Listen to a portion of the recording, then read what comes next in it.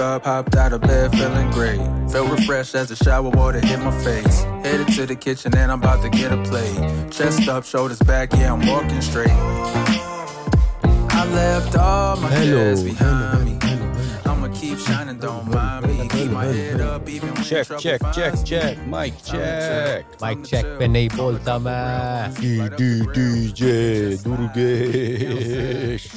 स्वागत है brown monks अंडन में आपका देवियों और देवियों के सज्जनों का। छोटू छलिया और राजू रसीला मौजूद हैं हमारे साथ। और हाउसकीपिंग आइटम इस समय कुछ नहीं है, हम फटाफट से, ये एक्चुअली पार्ट 2 है क्योंकि हमने जो पिछला एपिसोड शूट किया था उसमें हम बात कर रहे थे अपने एक राजीव, 24 साल का राजू मसन। हाँ, कहीं दूर इंडिया में कहाँ से है ये नहीं बताया उसने, लेकिन हम उसकी बात कर रहे थे उसकी, तो हमने पसंद।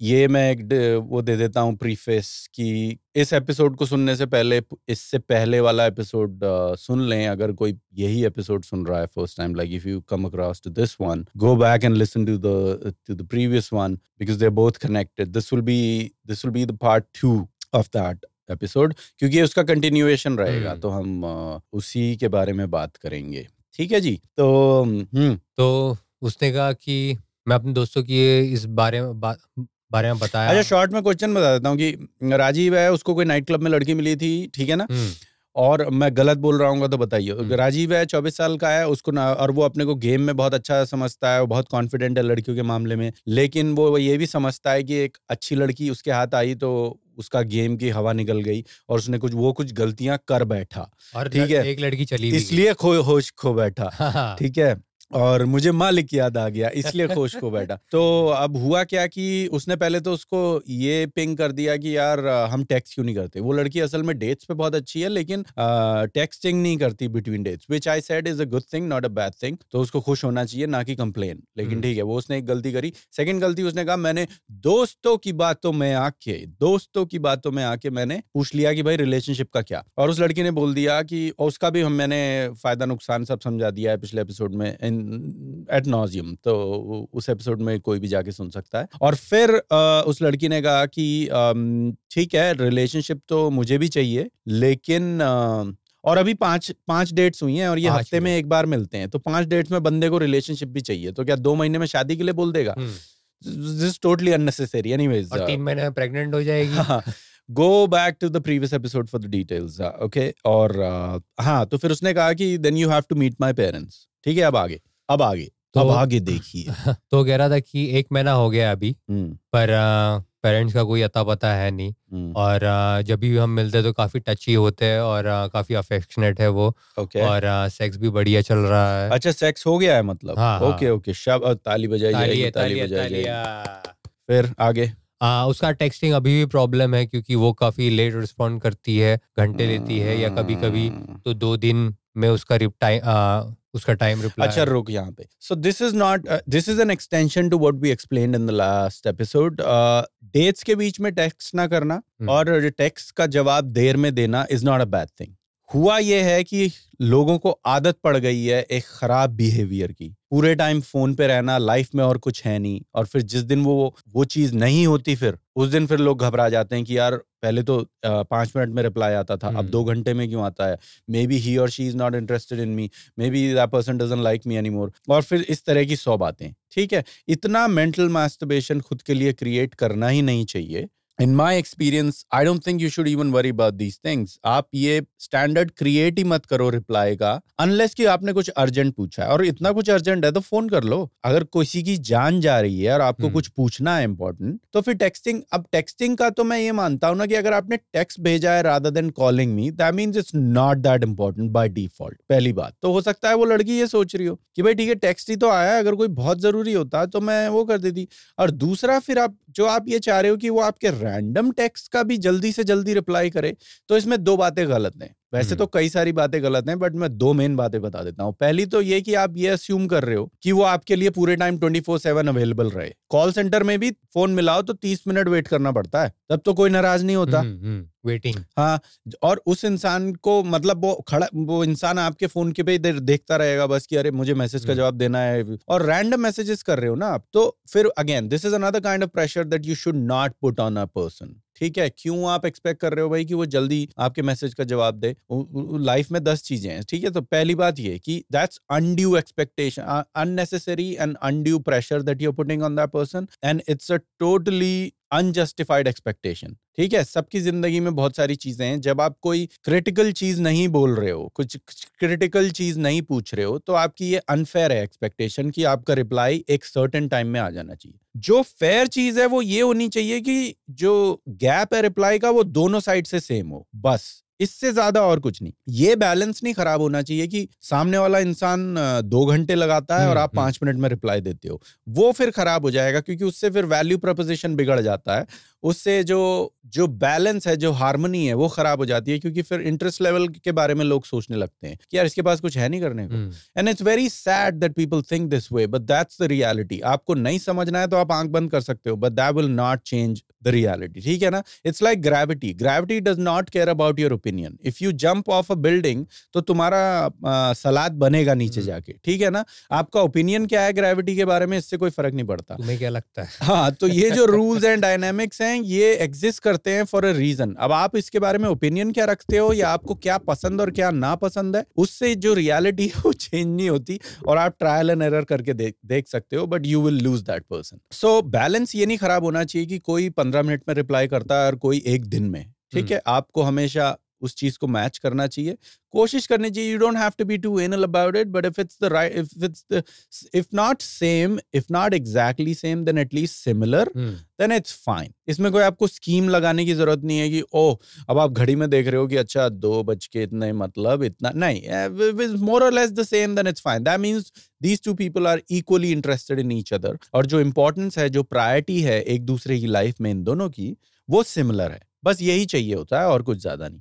मैं अगर ये इससे मुझे याद आया, मैं नोटिफिकेशन ऑफ करके रखता हूँ इसका, डेटिंग एप्स का। हाँ। क्योंकि वो ये फिर रिप्लाई आएगा तो फिर मुझे ये होता है कि अरे रिप्लाई कर देता हूँ। हाँ। तो फिर अगर सेल्फ कंट्रोल नहीं है तो बहुत अच्छी बात है, बहुत अच्छी बात है। वही ना, fake it until you make it. तो जब तक आप इतना इस लेवल का सेल्फ कंट्रोल नहीं कल्टीवेट कर लेते कि अगर आपके पसंदीदा इंसान का मैसेज आ गया है लेकिन आप कुछ जरूरी कर रहे हो, तो आप अभी रिप्लाई नहीं कर सकते, फिर आप नोटिफिकेशन साइलेंट कर लो। वही fake it until you make it. Like create structures जिससे आपकी मदद हो, ना कि उल्टा आपका नुकसान हो, ठीक है। ऐसा नहीं बोल रहा हूं, अब मैंने ये बात बोल दी है तो ये भी थोड़ी सी कंट्रोवर्शियल है, तो मैं ये नहीं बोल रहा हूं कि अब आप कुछ नहीं कर रहे, खाली बैठे हो ऐसे और किसी का मैसेज आ गया तो भी आप बोल रहे हो हाँ अभी नहीं, अभी तो टाइम है। नहीं, अगर हाथ में फोन है तो ये स्कीमें लड़ाने की जरूरत नहीं है। हाथ में फोन है तो ठीक है, मेरे हाथ में फोन था, आई वाज़न्ट डूइंग एनीथिंग, और अगर मेरे ऐसे जल्दी रिप्लाई कर देने से सामने वाले इंसान का बिहेवियर चेंज होना है तो ठीक है, it's better than I don't want that person, ठीक है ना। People should give each other the benefit of the doubt. So, but लेकिन if you are doing something important, then you don't have to leave everything and just respond to that person because you like them. पहली बात वो थी। Second बात ये है that you actually should desire a person जिसकी life इतनी busy हो कि उसके पास आपके अलावा भी करने को कुछ चीजें हैं. So when this person is taking a longer time to text, it can only mean two things. Either they are busy and they're doing something, right? They don't have the time, or they're intentionally doing it to manipulate you basically. और उसी का extension second point का ये भी है that they are not that interested in you. ठीक है ना. manipulate उन्हीं लोगों को करते हैं लोग जिनमें interest नहीं होता, वरना जिनमें ज्यादा interest होता है तो वो manipulation tactic जो है वो that takes a back seat. क्योंकि आपका इंटरेस्ट इतना हाई होता है कि आप वो फिर मैनिपुलेशंस में जाते नहीं. वो खेल खेलने का दिमाग में ख्याल आता ही तब है जब आपका इंटरेस्ट उतना हाई नहीं है उस इंसान में. जब इंटरेस्ट ज्यादा होता है तो it's very natural and very human to just forget all that scheming things and then think about hey I want to respond to this person because I want this conversation to go forward. और हम किसी को manipulation tactics tricks promote हाँ, मैं इसीलिए इतना detail में आके, वरना मैं ये क्वेश्चंस तो 5 मिनट में भी निपटा सकता हूँ, बट किसी को कुछ समझ में आएगा नहीं तो वैल्यू प्रोवाइड होगी नहीं. इसलिए मैं जितने एस्पेक्ट्स कवर कर सकता हूँ पहले मैं आंसर देता हूँ डिटेल में, और फिर मैं ये भी कोशिश करता हूँ साथ में कि लेफ्ट राइट एंड सेंटर कोई गलत तरीके से ना ले ले.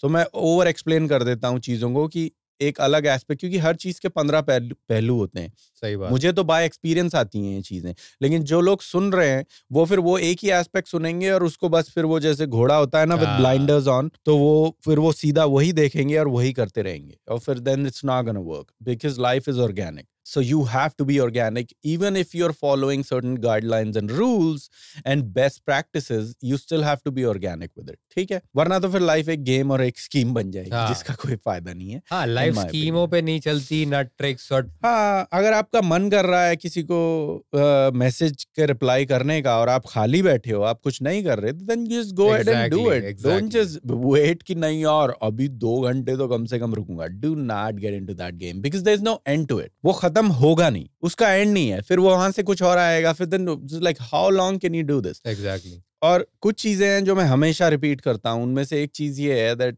only do things that you can keep doing for the rest of your life. ठीक है? अगर आप इतना meticulously ध्यान रख सकते हो कि किसने कितनी देर में रिप्लाई किया, तब तो करो. लेकिन अगर आप नहीं कर पाओगे तो then just don't even start that habit, right? Because there's no end to it. Now, so these are the 2 points that you're putting undue pressure on that girl कि वो आपको रिप्लाई करे एक certain time frame में जो आपकी expectation है. उसकी life busy है, उसके पास चीजें हैं, so don't put that unnecessary pressure on her. Number 2, you actually do want that person जिसकी लाइफ इतनी बिजी हो कि वो और भी चीजों में बिजी है. जब आपके पास रहती है तो 100% टाइम देती है. Sex is great, you guys are making out, dates में 100% अटेंशन है, अनडिवाइडेड अटेंशन है. और क्या चाहिए? अब जबरदस्ती वही ना करना. ये भी रिपीट करता हूं मैं बार बार कि उड़ता तीर गांड में. कोई जरूरत नहीं है लेने की.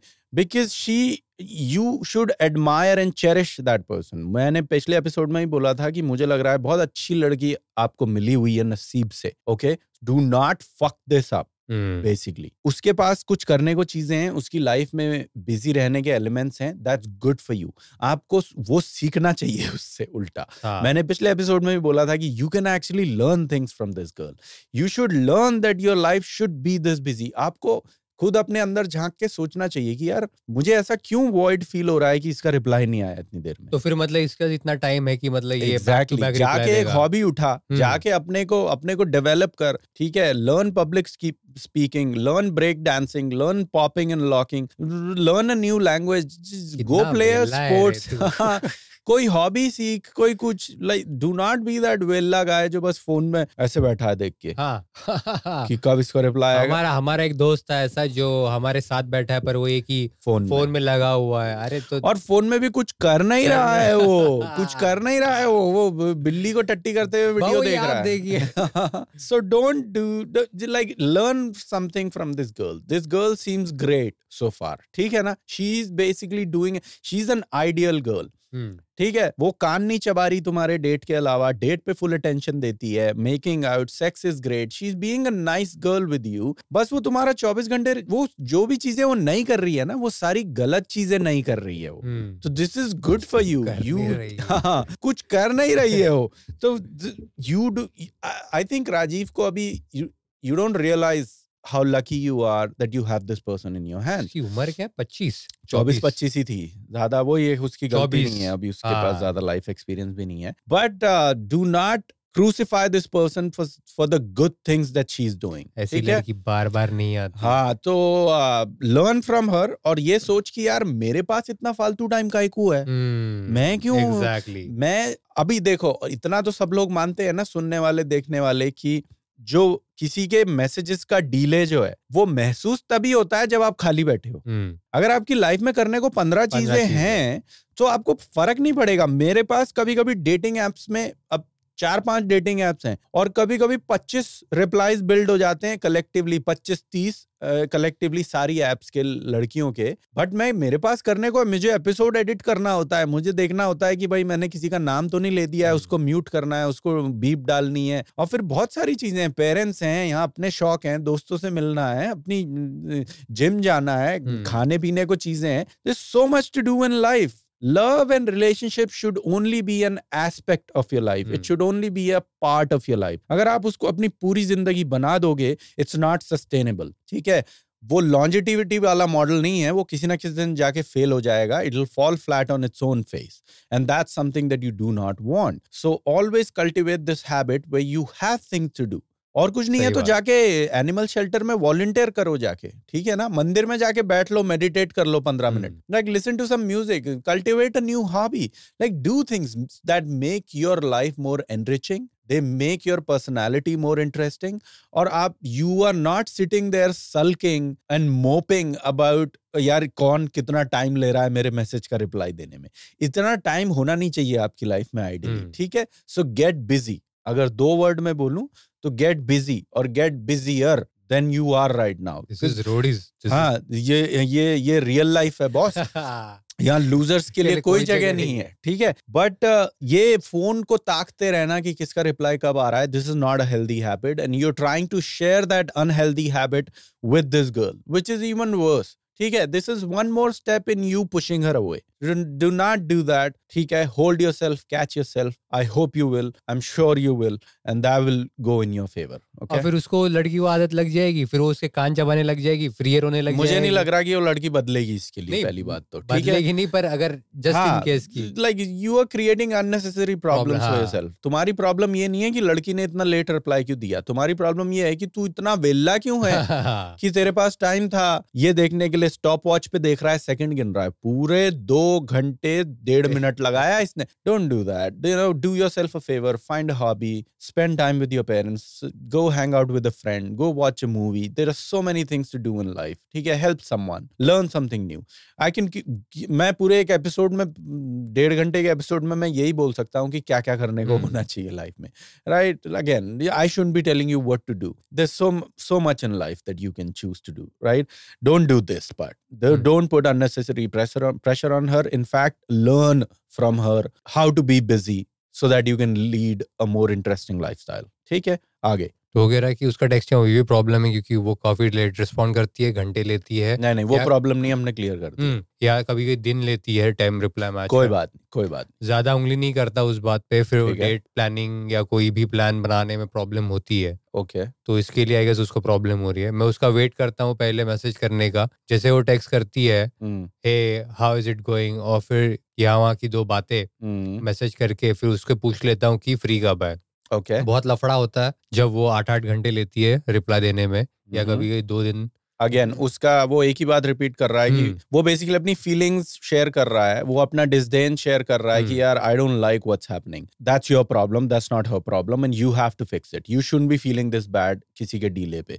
ठीक है. अगर वो 1 हफ्ते बाद रिप्लाई करती है तो वो डेट उतना आगे चली जाएगी. तू क्यों इतना उतावला हो रहा है. ठीक है. तो फिर बाकी बंदियों को डेट करने का, बाकी बंदियों को डेटिंग एप्स पे जाने का, उनके साथ टाइम बिताने का. When you are busy having a great time with another great person, then you will give this great person breathing room to think about you, wonder about you, और फिर वो आएगी अपने टाइम पे वापस. Anyways move on. तो कह रहा है कि मुझे ये बात काफी परेशान करता है. और अगर 3-4 दिन टेक्सटिंग के बाद डेट फिक्स करनी होती है तो फिर क्या मैं उसको डायरेक्ट कॉल करके उसका जब टेक्स्ट आए तो सीधा पूछ लूं? नहीं, you are trying to rush things.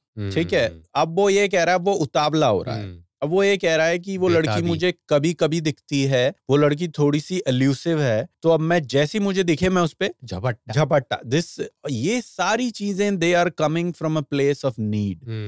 ये सारी चीजें ना उसको सब टेक्स्ट इनडायरेक्टली जो उसको दिख रहा है वो ये दिख रहा है कि यार इस बंदे के पास ना सबसे अच्छी चीज इसकी जिंदगी में मैं ही हूं. तो वो तू क्या उसको वैल्यू ऑफर कर रहा है? वो क्यों रुकेगी तेरे पास? वो क्यों तुझे एडमायर करेगी? वो क्यों तुझे डिजायर करेगी? Like why should she want you? तेरे पास क्या है ऐसा ऑफर करने को अगर सबसे अच्छी चीज तेरी जिंदगी में वही है? See, you're selling yourself too short with this girl and you're gonna ruin a very nice thing with her. Okay? तू बस उतावला हो रहा है कि करने को कुछ नहीं है और कुछ बस दिमाग में लड़की चल रही है, नया प्यार है ना अभी. Don't hurt yourself. अभी दोबारा नहीं बोलूंगा how to get busy, you know, just find things to do with your time and let her reply when she's replying. There's nothing wrong in that. और अगर ठीक है, मैं एक एग्जांपल ले लेता हूँ. अगर वो 1.5 दिन में रिप्लाई करती है, जैसे तूने पूछा हे when are you free, और वो 1.5 दिन में उसका रिप्लाई कर रही है, तो ठीक है. when you fix the date, तो वो 1 हफ्ते आगे की डेट फिक्स करने का, 1 हफ्ते आगे की डेट फिक्स करने का. अब इतना भी थोड़ा दिमाग लगाना चाहिए ना. मैंने क्या बोला, एक हार्मनी होनी चाहिए, एक बैलेंस होना चाहिए इंटरेस्ट लेवल का. अगर आपको पता है कि आपने डेट मांगी थी तो एक क्रिटिकल क्वेश्चन था when you wanna go out, और उसका जवाब 1.5 दिन बाद आया, तो पहली बात तो आप उस चीज का जवाब 1 दिन बाद दे सकते हो. You not doing anything wrong. This is not called scheming, this is not called gaming. You are trying to match the interest level of the person in front of you. अगर उसको इतनी पड़ी होती तेरे से मिलने, देख एक तो तू पहले बहुत गलतियां कर चुका है दोस्त. ठीक है, उसकी वजह से आधी नैया तो वैसे ही डूब चुकी है। सो अब तो मैं इस लड़की को ब्लेम भी नहीं करता धीरे धीरे डिस्टेंस करने के लिए, ठीक है ना, क्योंकि वो पहले कर चुका है ना चूतिया पे। तो अगर वो अब लड़की ऐसे कर रही है तो पहले अगर वो शुरू में ही अच्छे से बदल जाती तो मैं फिर एक अलग कहानी सुनाता, लेकिन अब वो जो कर रही है वो मुझे रिएक्शन ज्यादा लग रहा है रादर देन एक्शन, ठीक है। वो रिएक्शन है इसके करीबी गलतियों का, इस लड़के के, राजीव के। सो first of all, stop doing those things. Second of all, stop feeling bad about the time that she's taking. Third thing is try to match the interest level जो आपको दिख रहा है सामने, ठीक है। अगर उसने एक क्रिटिकल क्वेश्चन का एक डेट पूछने के टाइम और वो बताने में किसी को कुछ नहीं जाता, बहुत जल्दी आप बता सकते हो, no matter how busy you are. तो अगर वो फिर भी 1.5 दिन ले रही है उस चीज को बोलने के लिए, so the best thing you can do there is you can take another day to reply to it. मान लो आपने पूछा है व्हेन आर यू फ्री, और उसने अगले दिन रिप्लाई दिया hey I'm free on Saturday, then you can take another day and be like hey either the Saturday works for you or it doesn't work for you, या आप एक हफ्ते आगे की डेट प्रपोज कर सकते हो। इट्स ऑलरेडी डाउनहिल, जितना मुझे इसका क्वेश्चन जैसे प्रोग्रेस हुआ ना ऑर्गेनिकली, जो उसकी खुद की गलतियां हैं उससे मुझे समझ में आ रहा है it's already downhill, she is losing interest in you basically, ठीक है। और this is not happening by chance, it's happening because of your own wrong doings. और ठीक है, ऐसे ही सीखता है इंसान, at least learn something from this that once in a while. एक तो अच्छा इंसान आपके पास आता ही नहीं है इतनी जल्दी, टाइम लगता है। बहुत सारे खराब इंसान आते हैं, और खराब का मतलब ये नहीं है कि वो एब्सोल्यूट सेंस में बुरे हैं, वो आपके लिए खराब है, ठीक है। There is a sense of incompatibility which is creating these ripples, these disturbances. So अब ऑलरेडी नाव डूब रही है, तो अब तो हम सैल्वेज करने वाली सिचुएशन में आ गए हैं, ठीक है। तो अब मैं उस हिसाब से मैं अपना मोड शिफ्ट कर दूंगा, क्योंकि गलतियां और कैसे सही करनी है उस बारे में हम ऑलरेडी काफी बात कर चुके। इस केस में अब ये करना चाहिए कि आप मैच करो, उसको स्पेस दो। सबसे ज्यादा जो चीज है ना, जो कीवर्ड्स हैं वो हैं space and freedom. You have to give these two things in abundance to this girl. फिर तुम्हें चाहे दोस्तों के साथ जाके दारू पीनी है, फिर चाहे तुम्हें फालतू में अपना टाइम वेस्ट करना है, वीडियो गेम खेलना है, जो मर्जी करना है करो, लेकिन इस लड़की पे प्रेशर मत डालो। Give her space, give her freedom. उसने एक दिन मांगा, एक दिन बाद जवाब दिया, आप भी एक दिन बाद जवाब दो। और डेट्स को है जो थोड़ा स्पेस आउट करना शुरू कर दो। पहले हर हफ्ते मिल रहे थे ना ये लोग, हर वीकेंड। हाँ, तो अब आप क्या करो, अब आप महीने में 1 बार मिलो, महीने में 2 बार मिलो, ऐसा कर दो। बाई वीकली कर दो इसको, 2 हफ्ते में 1 बार मिलो, ठीक है। और फिर ये दोबारा चेंज कर देना ज्यादा फ्रीक्वेंसी की तरफ, जब उसका इंटरेस्ट फिर से बढ़ने लगेगा। अब तूने ही ऐसी तैसी करी है उसके इंटरेस्ट लेवल की, तो संभालने का काम भी तुम्हारा ही है, ठीक है। और वो जोर जबरदस्ती करके प्रेशर डाल के तो नहीं संभलने वाला है साहब। जबरदस्ती करके नहीं होता ये सब, वरना मुझे लग रहा है बहुत जल्दी तेरा निकल ले भैया, संभल ले भैया हो जाएगा, ठीक है। फिर वापस क्लब में टू हो जाएगा। तो don't do this. Do everything that we shared in this episode and the previous one, and do not put unnecessary pressure on her. Try to match her delays. ठीक है, ट्राई टू, बेसिकली डिलेज का मतलब है interest level. अभी अगर उसको Brad Pitt message कर रहा होता तो तुरंत देरी होती ना जवाब, बट ठीक है, चाहे तेरी मिस्टेक से हुआ चाहे तेरी मिस्टेक से ना हुआ, वो तो अब कंट्रोलेबल नहीं है तेरे हाथ में। जो हो गया राइट, जो हो गया सो हो गया। सो अब what you can do is you can try to rectify the situation. वैसे तो कि ये चीजें कभी रेक्टिफाई नहीं होती, once it goes down hill, especially in the beginning.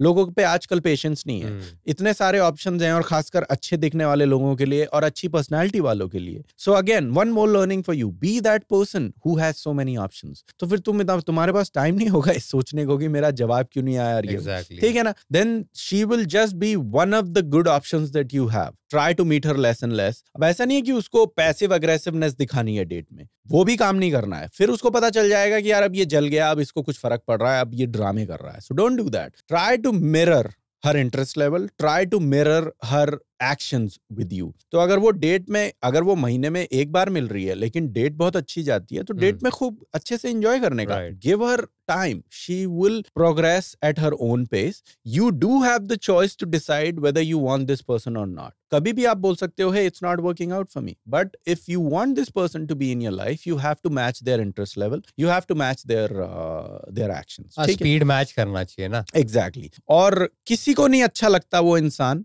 जिसको आपने 2 दिन बाद रिप्लाई करा लेकिन उसका रिप्लाई तुरंत आ गया। कभी नहीं। डेटिंग रिलेशनशिप्स में तो ये लीवे कभी नहीं दिया जाता। Meet her, have good time, but do not try to pressure her. 100 बात की एक बात वही है। आगे और वो कह रहा है कि अब मुझे समझ में आया कि मुझे रिलेशनशिप की बात नहीं पूछनी चाहिए, जो दोस्तों के बातों में आके मैंने कर दी भूल। बिल्कुल, तो वो तो तूने गलत ही किया। आगे पाप है वो, पाप। हाँ, वो नहीं करना चाहिए था, बट देन दैट्स इट, यही है नहीं। हाँ तो हाँ, वो बोल रहा था कि मेरी मारने के लिए मैं रेडी, मतलब मार दो मेरी, मैं रेडी हूँ लेने के लिए।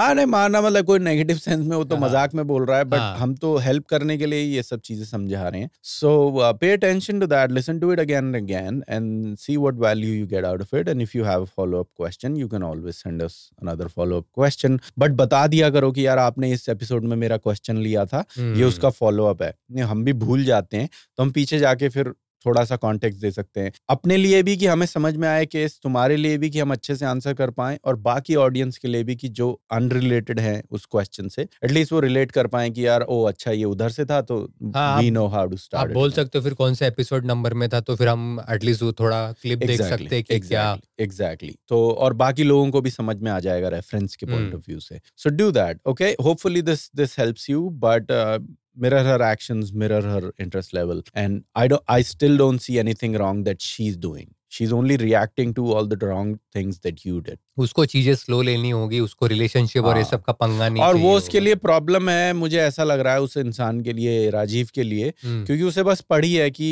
ओह मैंने डेट पूछी, तो वो मतलब उतावला हो रहा है कि बस फटाफट से मेरी मेरी हो जाए, और जबरदस्ती किसी को अपना बना के मिल भी क्या जाएगा। Like will you really enjoy that? Like आपने वही ना, यही एक मैच्योरिटी है जो ज्यादा रिलेशनशिप्स और ज्यादा एज के बाद आती है, और एज से ज्यादा इंपॉर्टेंट ज्यादा रिलेशनशिप्स होना है। Like how many people do you go through, then you realise कि यार अगर आप जबरदस्ती किसी को अपने पास रख भी लोगे तो will you really enjoy that? I don't think so. Like you will be like यार ये तो कोई आए आपके पास और टाइम स्पेंड करे तो अपने मन से करे ना, जबरदस्ती करवा के क्या कर लेना है, right? So don't do that, and then that's it.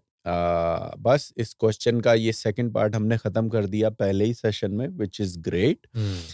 तो अब क्या करते हैं, एक और क्वेश्चन लेते हैं, या हम क्या लीबो का केस डिस्कस करने वाले थे? अच्छा तो ये लड़की तो आपको डेटिंग ऐप से मिली थी ना? हाँ, और 2015 में 2015 में मैं इस लड़की से मिला था दोबारा, और सॉरी फर्स्ट टाइम, और 2015 में, और अभी तक मेरी उससे बात होती है। हाँ, मैं वही शौक हूँ इसलिए कि मतलब आपने अभी तक उसके साथ कांटेक्ट में रखा है, मतलब यूजुअली आप चलवा देते हो यार। वो ना एक लॉस्ट सोल है, ओके ठीक है, और मैं कोई नेगेटिव वे में नहीं बोल रहा हूँ, मतलब वो जानती है कि मैं किस तरह का इंसान हूँ, मैं कैसे डेट करता हूँ, उसे मेरी लाइफ के एस्पेक्ट्स के बारे में पता है, उसे पता है कि मैं मल्टीपल लड़कियों को डेट करता हूँ, बट मैं झूठ किसी से नहीं बोलता, मैं सबको बताता हूँ हाँ I am dating other people. मैं कभी उन्हें ये नहीं एहसास दिलाता कि मैं उन्हें कुछ ऐसा देने वाला हूँ जो मैं सही में नहीं दे सकता उन्हें। Whenever a girl asks me hey relationship का क्या, मैं बोलता हूँ हे this is what it is. Are you not happy with this? So stuff like that. It's like I don't lie because then you have to keep a track of your lies. फिर ये है कि फिर इससे ये झूठ बोला, इससे ये झूठ बोला। Anyways, so she knows me inside out. Like she knows me well. और उससे कांटेक्ट इसीलिए है कि उसको मेरे से बात करना पसंद है, ठीक है।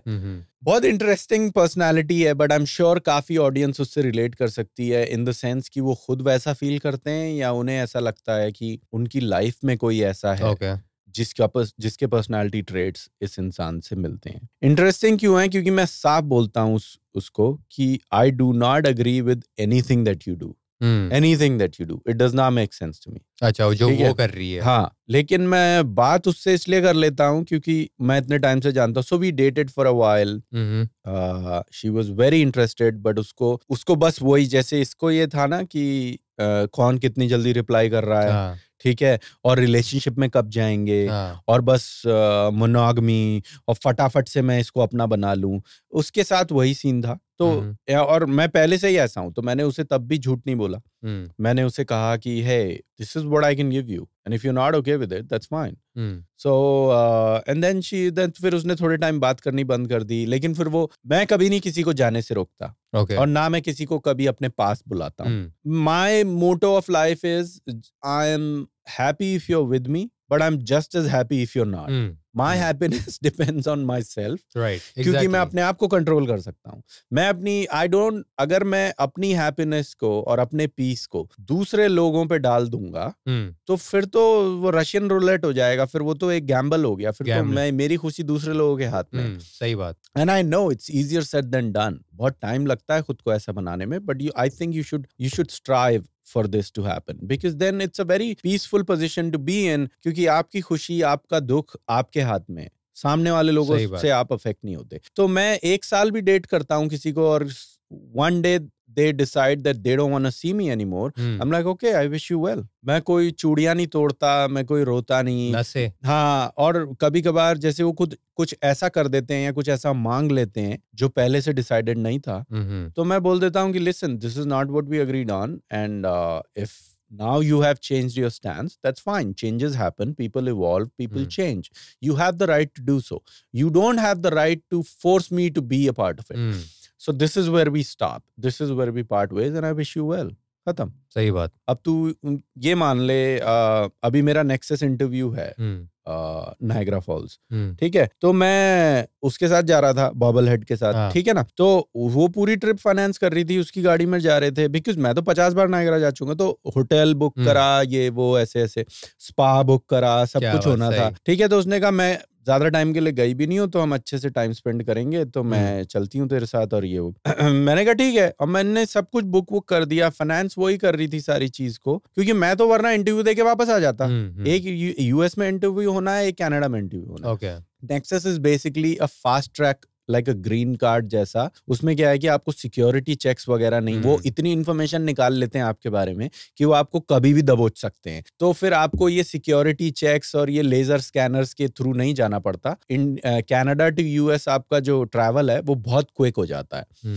तो मैंने उसके लिए अप्लाई किया हुआ था। सो 1.5 साल बाद उसका इंटरव्यू आया। अब हुआ क्या कि मैंने एक पोस्ट डाली इंस्टाग्राम पे, एक स्पेनिश लड़की है उसके साथ, और बेकार का बतंगड़, और ऐसा कोई बड़ा बतंगड़ नहीं बनाया उसने, बट उसने ऐसे ही पूछ लिया कि भाई ये, मैंने कहा तेरे को क्या फर्क पड़ता है, you should be concerned with मैं तेरे साथ कैसा बिहेव कर रहा हूँ, मैं तुझे कैसा ट्रीट करता हूँ, जब तू मेरे साथ होती है तो तुझे कैसा फील होता है, right? Like these are the things that you should be concerned about. अब वही जो हम अभी राजीव के क्वेश्चन में बोल रहे थे, अब वो जब मैं तेरे साथ नहीं हूँ तब क्या होता है, उससे क्या फर्क पड़ता है? कोई मैंने तुझे झूठ नहीं बोला, जबरदस्ती वही उड़ता तीर गांड में लेने वाली बात हो गई ना। तो बट ये पहली बार नहीं हुआ है, 1-2 बार पहले भी हुआ है कि बेकार की बात है, तू अपना चिल कर, जब मैं तेरे साथ होता हूँ तो मैं इतने अच्छे से तेरे को ये। फिर मैंने कहा नहीं, तो तू फिर नहीं सुधर रही फिर ऐसे। फिर मैंने कहा okay then I will cancel everything. फिर मैंने होटल कैंसिल करा, तुरंत स्पा कैंसिल करा, उसके बोलते बोलते चैट करते करते, अभी तेरे आने से पहले की बात है। ओके हाँ, और मैंने सब कैंसिल कर दिया। मैंने अपनी जिप कार बुक करी, मैंने कहा मैं अपने आप चला जाऊंगा, उसी दिन वापस, उसी दिन गया उसी दिन वापस। वो सुबह 9 बजे से रात के 9 बजे तक मैंने गाड़ी बुक करा ली। तो अब फ्राइडे को है वो 21 को, तो मैं जाऊंगा, इंटरव्यू दूंगा, वापस आ जाऊंगा, बस खत्म। तो बस तो and then I was like, and so अब वही है ना, ये बहुत बड़े एक्शंस होते हैं, तो लेने में लोगों को लगता है यार तूने बहुत बड़ा कदम उठा लिया, but these are the kind of strict boundaries that you have to maintain. चाहे आप किसी को 1 साल से डेट कर रहे हो, चाहे 10 साल से, the more you let people mend your boundaries and your rules, तो फिर उसका कोई एंड नहीं है, वो कभी रुकेगा नहीं। मैं हमेशा क्या बोलता हूँ कि चीज इतने से ही शुरू होती है, शह जो होती है वो इतने से ही शुरू होती है, फिर उसके बाद वो रुकती नहीं है। That's just human nature, so you have to nip it in the bud right when it happens, then and there, like a butt in the hole। हाँ, तो आपको वो करने की जरूरत होती है उसी टाइम। तो मैंने फिर वो कहने लगी नहीं यार तूने ट्रिप कैंसिल कर दी, नहीं सॉरी। मैंने कहा नहीं ऐसा नहीं, sorry is cheap, talk is cheap, right? Exactly, कोई फर्क नहीं पड़ता, मैं आपके एक्शंस देखूंगा। वही जो हम बात कर रहे थे ना कि भाई कोई तुझे तेरे लॉस पे रो रहा है और ये वो, लेकिन फिर तेरे साथ रह के हरकतें कर रहा है, it doesn't make any sense. फिर मैं तेरा रोने का क्या फायदा? सही बात। तो देन आई वाज लाइक नहीं, और मैं नहीं माना। वही है कि बहुत स्ट्रांग विल चाहिए होता है ये सब करने के लिए, ठीक है। And then I cancelled everything and I was like, and then फिर वो बोलने लगे तो फिर हम कब मिलेंगे, और ये मैंने कहा मिलेंगे मेरे इंटरव्यू के बाद, like let me figure this thing up. They should feel a sense of loss, exactly, ठीक है ना? वरना अब वही है कि ट्रिप पे तो मैं भी जा रहा था, मैं भी खुश था, मैं भी लुक फॉरवर्ड कर रहा था, लेकिन ठीक है, this is what people want. You have to show them very clearly what your boundaries are. Otherwise वो उसको खींचते ही चले जाएंगे। अब उसने एक अनजान इंसान के चक्कर में जिससे तेरा कोई रिलेशन नहीं था, जो तेरे साथ न्यू ईयर में केस हुआ था, रिमेम्बर? उसने अपनी ट्रिप जिसके लिए वो लुक फॉरवर्ड कर रही थी, उसने उसकी ऐसी तैसी करवा ली। बट इससे होता क्या है कि अब आगे जब कभी मन में ऐसा ख्याल आएगा, तो क्योंकि एक एक्शन है, एक एक्सपीरियंस है पहले से रेफर करने के लिए, तो she will think about it. जो मैं तुझे समझाता था ना कि जब आप अपनी बाउंड्रीज को इन्फोर्स ही नहीं करोगे तो बाउंड्रीज रखने का फायदा क्या फिर? सही बात। अगर आप किसी को बोल रहे हो कि यार देख यार डोंट टच मी वरना मैं तुझे थप्पड़ मार दूंगा, और फिर उसने आपको टच किया और आप बोल रहे हो अरे यार क्यों कर रहे हो, तो फिर पता लग गया ना कि आप बस बोल तो फिर बाउंड्री का फायदा क्या? हाँ, तो अगर आपको टच करे, आप सही में थप्पड़ मार दो, तो अब नेक्स्ट टाइम टच करने से पहले वो सोचेगा। मैं वही इतने मेटाफर से इसलिए समझा रहा हूँ ताकि लोगों को समझ में आए कि बाउंड्रीज को एनफोर्स करने का ही मतलब बनता है, तभी आप बाउंड्रीज रखो। अगर एनफोर्स नहीं कर सकते तो बाउंड्रीज रखो, तो बाउंड्रीज है ही नहीं फिर। Like unenforceable boundaries and loose boundaries are worse than no boundaries basically। फिर तो आप फिर वो एक नो बाउंड्री वाली लाइफस्टाइल जियो, वो कंप्लीट पुश ओवर कि आपको कोई कुछ भी बोलता है, कुछ भी करता है, आपको फर्क नहीं पड़ता। फिर आप वो वाली लाइफ जियो। फिर वो ये कि लोग रिवॉल्विंग डोर की तरह आएंगे और बस जाते रहेंगे because they will be like this person doesn't even value himself, तो मैं क्यों वैल्यू करूं इसे? Right. जब आप अपनी इज्जत नहीं करोगे, आप अपने लिए स्टैंडर्ड्स नहीं क्रिएट करोगे, तो सामने वाला तो क्या ही करेगा फिर? सही बात। So then I was like fine, अब उसे जितना भी बुरा लग रहा हो, बट देन फिर उसे ये सोचना चाहिए था, जिस लड़की से आपने कभी नहीं मिलना, आपका कोई रिलेशन नहीं उससे, आपको कोई फर्क नहीं पड़ता उसके होने ना होने से। ऐसा तो नहीं है कि उसकी फोटो, उसके साथ मैंने फोटो खिंचवा ली तो आपके साथ कोई बिहेवियर चेंज हो रहा है, लेकिन जबरदस्ती वही ना किसी को ओन करने के चक्कर में उड़ता हुआ तीर आपने ले लिया और अब आपकी फट गई ट्रिप। अब हो गया रायता, ठीक है ना? और मैंने ये भी चेतावनी उसको दे दी कि नेक्स्ट टाइम मैं कोई ऐसे नहीं कि ट्रिप कैंसिल करूंगा, next time I will do निकल ले भैया, समझ ले भैया, एंड देन दैट्स इट बस। और मैं सिर्फ बोल नहीं रहा हूँ, मैं कर दूंगा, एंड इट डजंट मैटर कि मैं, और जिस लड़की की हम बात कर रहे हैं मैं उसको कोई साल सवा साल से डेट कर रहा हूँ, but doesn't matter for me. तो क्या बोली तभी वो? अब फिर उसके बाद तो सॉरी बोलने के अलावा कुछ रही नहीं। सॉरी तो पहले ही बोल चुकी है, जब वही 50 सॉरी कि ये नहीं अच्छा नहीं बोल, वही है ना कि आदत से लड़कियां मजबूर है, मतलब तो। और नहीं, लड़के भी ऐसी हरकतें करते हैं, अभी वो राजीव कर रहा था ना, यही सब, हाँ यही सब चीजें तो कर रहा था।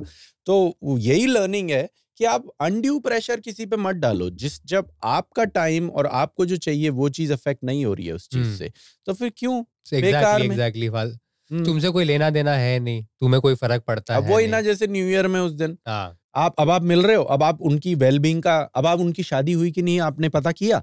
जाके पता करो, हैं, देखो क्या चल रहा है उनके लाइफ में। कुछ नहीं पड़ी ना, अननेसेसरी एक ड्रामा आपने क्रिएट करना था। तो वही है, और मैंने ऐसे करके बहुत लड़कियों को अपनी लाइफ से जाने दिया है, because I don't stand with these things, and then when they happen, then I draw a very clear line that hey, this is not gonna work with me. तो दो ही चीजें होती हैं, या तो they adapt and they change their behavior and then everything goes back to normal, or they do it again and then I cut them loose, I let them go, and that's it. That's how my life remains peaceful and my life remains completely in my control. अब लीबो के साथ जो लड़की है उसके साथ भी यही हुआ कि मैंने उसे बोल दिया that hey this is what it is, and then but उसका वही था कि नहीं है, so we are then this is kids marriage da da da da. I'm like listen no, this is what it is.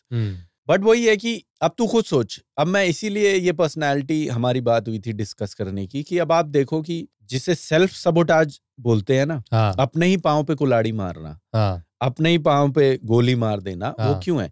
उसे मैं चाहिए हूँ, ओके, मैं वो मुझे चाहती है। इसका असली मीनिंग क्या है कि she just wants to spend time with me. वो ऑलरेडी हो रहा था, कुछ ऐसा मांगने के चक्कर में जिसका अभी कुछ पता नहीं है, उसने वो भी खो दिया, and she was okay with it. Okay, उसको यही था कि नहीं मुझे चाहिए तो ऐसे ही चाहिए, वरना मुझे तेरे साथ टाइम ही नहीं स्पेंड करना। ये आपकी दिमाग की खराबी है, ठीक है? क्यों? अगर हम बॉयफ्रेंड गर्लफ्रेंड भी होते तो भी तो होता क्या उसका रिजल्ट, तू मेरे साथ टाइम स्पेंड कर रही होती ना, बट नहीं, तेरे लिए वो काफी नहीं है। You want to own me as an object, and that's why you basically lost the very thing that you wanted because of some nonsensical thing. क्योंकि पता भी नहीं फ्यूचर क्या है। 4 डेट के बाद उसने रिलेशनशिप वगैरह की बातें करनी शुरू कर दी थी। उसको इस चीज से भी प्रॉब्लम थी that I'm good with girls. उसको ये भी प्रॉब्लम था that you are so smooth that if I don't grab you and own you, then something will happen. वो बेकार की बहुत प्रॉब्लम है। हाँ, अभी तो और बताऊंगा आगे। ये तो मेंटल मैस्टरबेशन है सारी, because she is going for something that she first of all हाँ, वो जबरदस्ती का, और उसके चक्कर में तुमने वो भी खो दिया जो तुम्हें चाहिए था। Like you were spending time with me, I was treating you well, but that wasn't enough, and that's it. ठीक है, कोई बात नहीं, जाओ। अब क्या होता है कि वो हर 2 महीने में, तब से 2015 से हर 2 महीने में वो साइलेंट हो जाती है, क्योंकि मैं तो रोकता नहीं ना किसी को। मेरी ये बाउंड्री है, आपको फॉलो करनी है करो, आप मुझे अपनी बाउंड्रीज बता दो, मैं वो फॉलो करूंगा। मैं भी कभी नहीं बोलता लड़कियों को मेरे साथ फोटो लगा, मैं कुछ नहीं। आपको जो करना है आप लोगों को बोलो ये मेरा नौकर है, या बोलो ये लोगों को कि ये मेरी रखेल है, मुझे कोई फर्क नहीं पड़ता। Again going back to the original point that my happiness only depends on my self and what I do and what I say, not on you. There is nothing you can do that's gonna ruin my happiness. अब वो वापस आ जाती है, message करने लग जाती है मुझे, hey what are you doing, hey so who are you dating, तुझे फर्क क्यों पड़ता है इन सब चीजों से? मैं उसको इतना जलील कर चुका हूँ। फिर वो चली जाती है, फिर वो थोड़े टाइम में वापस आ जाती है, फिर वो चली जाती है, फिर थोड़े टाइम में वापस आ जाती है।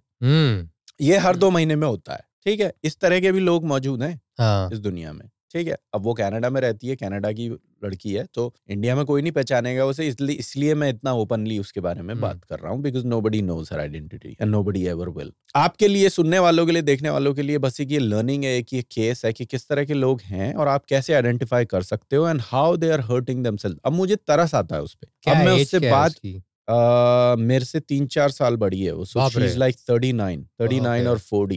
I don't think she's 40 yet. She's 39. 38 या 39 होगी। और अभी भी ये हाल है उसका। हाँ, और अच्छी उसकी आईटी में जॉब है, बैंक में आईटी में जॉब करती है फुल टाइम, अच्छे खासे 6 फिगर्स कमाती होगी। उसका अपना अपार्टमेंट है खरीदा हुआ। उसके पेरेंट्स भी उसके घर के पास ही रहते हैं, अपने खरीदे हुए अपार्टमेंट में। क्या बात। और वो अपने पेरेंट्स की अकेली लड़की है, यानी वो उसके पेरेंट्स चले जाएंगे, वो अपार्टमेंट भी उसके हिस्से में ही आना होगा। तो वो ऑलरेडी 2 प्रॉपर्टीज ओन करती है, अच्छा खासा सेव करती है, कोई एग्जॉर्बिटेंट उसके शौक नहीं है, पैसा बचाती है, ठीक है। So everything is going the right way in this girl's life.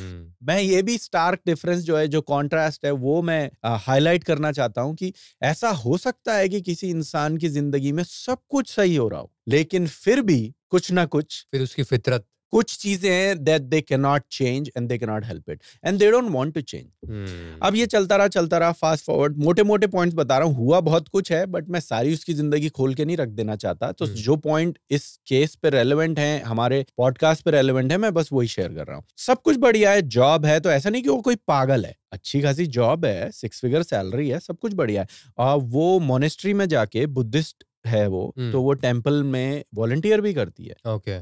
तो she has such a nice part to her soul as well. लेकिन इस मामले में बस अब एक दिन क्या हुआ, उसने जिस किसी लड़के को डेट कर रही होगी, उस दिन मुझे वो उसकी फोटो भेज दी उसने कि hey this is the person I am dating, meet my man. कोई मैं उससे बात नहीं कर रहा हूँ, कोई मेरी ऑनगोइंग कॉन्वर्सेशन नहीं है, हर 2 महीने में बंदी लौट के वापस आ जाती है, ये चल रहा है, ठीक है। हे मीट माय मैन, मैंने कहा हे गुड फॉर यू। मैं समझ गया वो क्या कर रही थी। एग्जैक्टली। जो इंसान किसी अच्छे इंसान को डेट कर रहा है और खुश है, वो किसी तीसरे पुराने डेट किए हुए इंसान को उसकी फोटो बिना मांगे, बिना conversation, out of the blue क्यों भेजेगा कि ले देख। इसका मतलब वो आज भी मुझे मिस करती है, आज भी मेरे बारे में सोच रही है, जो कि बहुत ही अनहेल्दी है। फिर वो उस इंसान के साथ भी बुरा है जिसके साथ वो रह रही है। हाँ, क्योंकि तू उसे अपना माय मैन बता रही है। चल ठीक है, ये भी मान लेता हूँ कि शायद वो शो ऑफ करना चाहती थी, शायद वो ये बताना चाह रही होगी कि देखा, you missed, basically this is the chance you missed with me. Maybe शायद वो, मैंने बोला गुड फॉर यू, और वो एक्स्ट्रा डिटेल देने लगी। जब भी कोई इंसान अपने बारे में बिना बताए डिटेल देने लगे, विदाउट एनी कॉन्टेक्स्ट, तो वो मुझे बोलने लगी सेक्स इज ग्रेट, ये वो ऐसे ऐसे। मैंने कहा अच्छा, तू तो शादी से पहले सेक्स करने वाली लड़की है नहीं। उसने कहा नहीं, बट मैंने उसके साथ we are gonna get married, हमारी शादी होने वाली है, तो हम इसलिए। मैंने कहा चलो भाई ठीक है, मैंने बहुत अच्छी बात है, बहुत अच्छा। फिर गायब। 2 महीने बाद मैसेज आया, hey how are you, what are you doing. और अगर मैं रिप्लाई ना करूँ ना, तो वो, जैसे मैंने कुछ एपिसोड पहले ये भी समझाया था, never do back to back texting. अगर आपके एक टेक्स्ट का रिप्लाई नहीं आया, तो आपको कभी दूसरा टेक्स्ट नहीं भेजना चाहिए। सही बात। तो पुम पुम पुम पुम पुम, जैसे बबल नहीं आता रहता, वो ऐसे टेक्स्ट आते रहते हैं उसके, और ऑड टाइम्स पे आते हैं। वही ना, mentally she can not help it. Right. और ये तो मैं उसे साफ बोलता हूँ, मैंने कहा तू साइको है क्या? जब एक, अब ऐसी रिलेशनशिप हो Exactly. चुकी है कि ना मुझे उससे कुछ चाहिए, नंगा नाच हो रहा है। तो अब तो मैं खुला बोलता हूँ. हाँ. I don't have to be, like I don't have to beat around the bush. Exactly. I don't have to be non-abrasive. I can say whatever she wants or whatever I want and she appreciates it. वो खुश होती है कि यार तू ही एक ऐसा बंदा है. उसने बोला है, मैं तुझे चैट मैसेज में दिखाऊंगा, उसने बोला है कि तू अकेला लड़का है इस दुनिया में जिसको मेरी लाइफ के बारे में इतना कुछ पता है और जो मुझे खुल के बोलता है. तो इसीलिए मैं तेरी बात सुन लेती हूँ. बिकॉज मुझे पता है you don't lie to me. क्योंकि उसका लॉजिक सही है. उसका लॉजिक ये है कि अगर तूने मुझसे झूठ बोलना होता तो you could have easily slept with me झूठ बोल के, लेकिन तूने वहीं पे अपनी बाउंड्री क्लियर कर दी थी और ये वो, तो you didn't continue it. So that means तो उसको समझती है कि मैं जो झूठ नहीं बोलता मैं, तो इसलिए वो अप्रिशिएट करती है. अब ये चलता रहा, ठीक है. अब कुछ टाइम बाद फिर ये हुआ कि एक दिन उसने मुझे बोला कि hey I want to see you. मैंने कहा क्यों, क्या हुआ? अब ये वही है कि ये इतने सालों में हुआ है, बट मैं फास्ट फॉरवर्ड करके बता रहा हूँ एपिसोड के लिए. तो मैंने कहा क्यों, क्या हुआ? उसने कहा नहीं, I just want to talk to you. ये मैंने कहा अच्छा, और वो उस बंदे का क्या हुआ? उसने कहा नहीं, वो we broke up long time ago. मैंने कहा अरे we are planning to get married. सही. तो मैं वही सोच रहा, लोग, और बीच बीच में मैं लर्निंग्स भी बताता रहूंगा इन केसेस की. People justify whatever they are doing to infinite end. Basically लोग जो कर रहे हैं उस टाइम वो उसको जस्टिफाई कर देंगे और फिर कोई अगली बार कुछ और करेंगे, फिर उसको जस्टिफाई करेंगे अनलिमिटेड सेंस में, infinitely. So people do that time and again. So you have to understand, just because somebody is speaking with conviction, आपको फिर भी प्रैग्मेटिकली सोचना चाहिए, एनालाइज करना चाहिए कि इसमें सही बुरा क्या है, आपको क्या लग रहा है, ठीक है ना? क्योंकि लोग अपना स्टैंस बदलते रहते हैं, ठीक है. हाँ, पहले इट वाज नॉट ओके. मैं कितनी लड़कियों से मिला हूं कि जब वो मेरे साथ थी तो नहीं, I don't want to sleep with multiple people. Fine, अब finally they are sleeping with multiple people, so they are justifying that now. वो तो वही है कि एक तो चीज होती है ये जस्टिफाई करना कि जो हम कर रहे हैं वो सही है. कई लोगों को मेंटली पीसफुल रहने के लिए करना पड़ता है, लेकिन एक दूसरे लेवल के लोग होते हैं जो जस्टिफाई तो करते ही हैं जो वो कर रहे हैं, लेकिन बाकी सब लोगों को वो गलत बताते हैं. वो एक लेवल 2 है. वो जैसी का, हाँ, मैं उसी का एग्जांपल दे रहा हूँ कि आज मैं ये कर रही हूँ तो ये सही है, लेकिन बाकी सारे जो ये नहीं कर रहे हैं वो सब बेवकूफ हैं. जब आपको कमिटेड रिलेशनशिप चाहिए था तब वो सही था, और जितने भी नॉन कमिटमेंट वाले रिलेशनशिप्स थे वो सारे हरामी लोग थे, ठीक है. अब आज आपने नॉन कमिटमेंट वाला रिलेशनशिप लगा लिया है, तो अब आप बोल रहे हो जो भी कमिटेड रिलेशनशिप वाले हैं ना वो सारे बेवकूफ हैं और हरामी हैं. तो इस लेवल का मेंटल डिल्यूजन एग्जिस्ट करता है हमारी लाइफ में. और ये वो लोग हैं जो आपके साथ मेट्रो में सफर कर रहे हैं, आपके साथ लोकल में, आपके ऑफिस की बगल की सीट पे हैं. वो कोई अलग नहीं दिखते. उनके पास प्रॉपर जॉब है, उनके पास अपना घर है, वो गाड़ी चलाते हैं, they go to the gym, they are living a perfectly normal life. But then this is the aspect जो सिर्फ मैं जानता हूं, तो मैं आज शेयर कर रहा हूं. आप उस लड़की को कभी देखोगे, उससे मिलोगे, वो आपकी लाइफ में आएगी, आपको पता नहीं चलेगा ये सब सारी चीजें. क्योंकि ये सारी चीजें मुझे 2015 से 2023 कितना हो गया, 8 साल, 15 से, हाँ 15 से 23, 8 साल हो गया ना. तो 8 सालों का मैं ये रिकैप बता रहा हूँ, तो ये मुझे पता है इतना उतार चढ़ाव आपको एकदम से समझ में नहीं आएगा. लेकिन आपकी बाउंड्रीज, आपके रूल्स ही आपको बचाएंगे. That's also the point. So what she did was, उसने कहा कि नहीं, I want to see you. मैंने कहा नहीं, और उस दिन मुझे तेरे से मिलना था. मैंने कहा नहीं नहीं मिल सकते आज, अपना सीन है और ऐसे ऐसे है. तो उसने कहा नहीं कोई बात नहीं, I will hang out with you guys. मैंने कहा है? मैंने कहा पागल हो गई है क्या? कह रहे नहीं. और तू यहाँ आके बैठा हुआ था, हम यहाँ नशा कर रहे हैं, ये सब. वो आ गई, वो फक. उसने कहा आई डोंट केयर. तो अब ये सोचो मेंटल प्रॉब्लम्स, हाँ नेक्स्ट लेवल पे वो पहुंच गई. और उसने मुझे यहाँ मेरे घर के नीचे की फोटो भेजी टू प्रूव कि वो आई हुई है. Now this is outright stalking behaviour, psycho behaviour, ठीक है. अगर ये कोई लड़का कर दे किसी लड़की के साथ तो वो रिस्ट्रेनिंग ऑर्डर निकाल देगी, पुलिस को रिपोर्ट कर देगी, है ना. पुलिस हो जाएगा उसको. अबे पूसी है क्या? तो है, समझा? हाँ, बच्चे मत करना वैसा है. अबे तो असली मर्द लड़की का पीछा करता है, पीछा. अभी अगर ये कोई लड़का करते किसी लड़की के साथ, लड़कियां इन चीजों से ना इसलिए बच भी जाती हैं क्योंकि उनकी सोशल इमेज इस तरह की मेंटेन्ड है कि कोई उनपे करता नहीं. मैंने नहीं करी ना पुलिस में रिपोर्ट, है ना. बट अब अगर कोई लड़की के बिना पूछे, मना करने के बावजूद कोई आपके घर के नीचे आके आपको आपके घर की फोटो खींच के भेजे टू प्रूफ कि देख मैं आई थी, और मिसेस आगा रहती है, तो ऐसा भी नहीं छोटा ट्रेवल, और कंजूस भी है, तो ऐसे नहीं कि गाड़ी चला के आई थी, टीटीसी से आई थी, पब्लिक ट्रांसपोर्ट से. और उसने मुझे बकायदा फोटो भेजी कि देख आई वाज हियर. और मैं मिला नहीं उससे, क्योंकि फिर आप तरस खा के मिल नहीं सकते, क्योंकि फिर आप बढ़ावा दे रहे हो, आप एनकरेज कर रहे हो ऐसे बिहेवियर को। तो अब हम लोग चिल कर रहे थे, हम वहाँ पास्ता बना रहे हैं, खा रहे हैं, गांजा मार रहे हैं, और वो रुकी थोड़े टाइम की, शायद इसको मेरे पे तरस आ जाएगा, बट वो मैं ऐसे बुरे बिहेवियर को इनेबल नहीं कर सकता। So I was like no, and then she had to go back.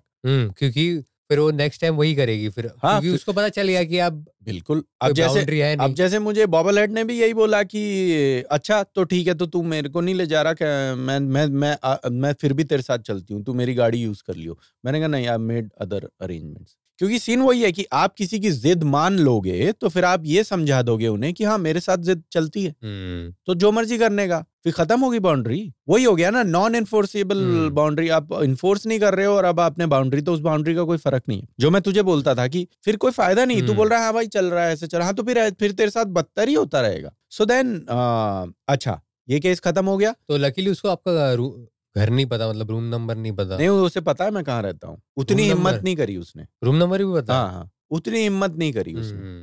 नीचे तक आई वो, बट फिर चली गई। अब फिर अच्छा ये केस खत्म हो गया, रात गई बात गई, मैंने कुछ नहीं बोला उसे।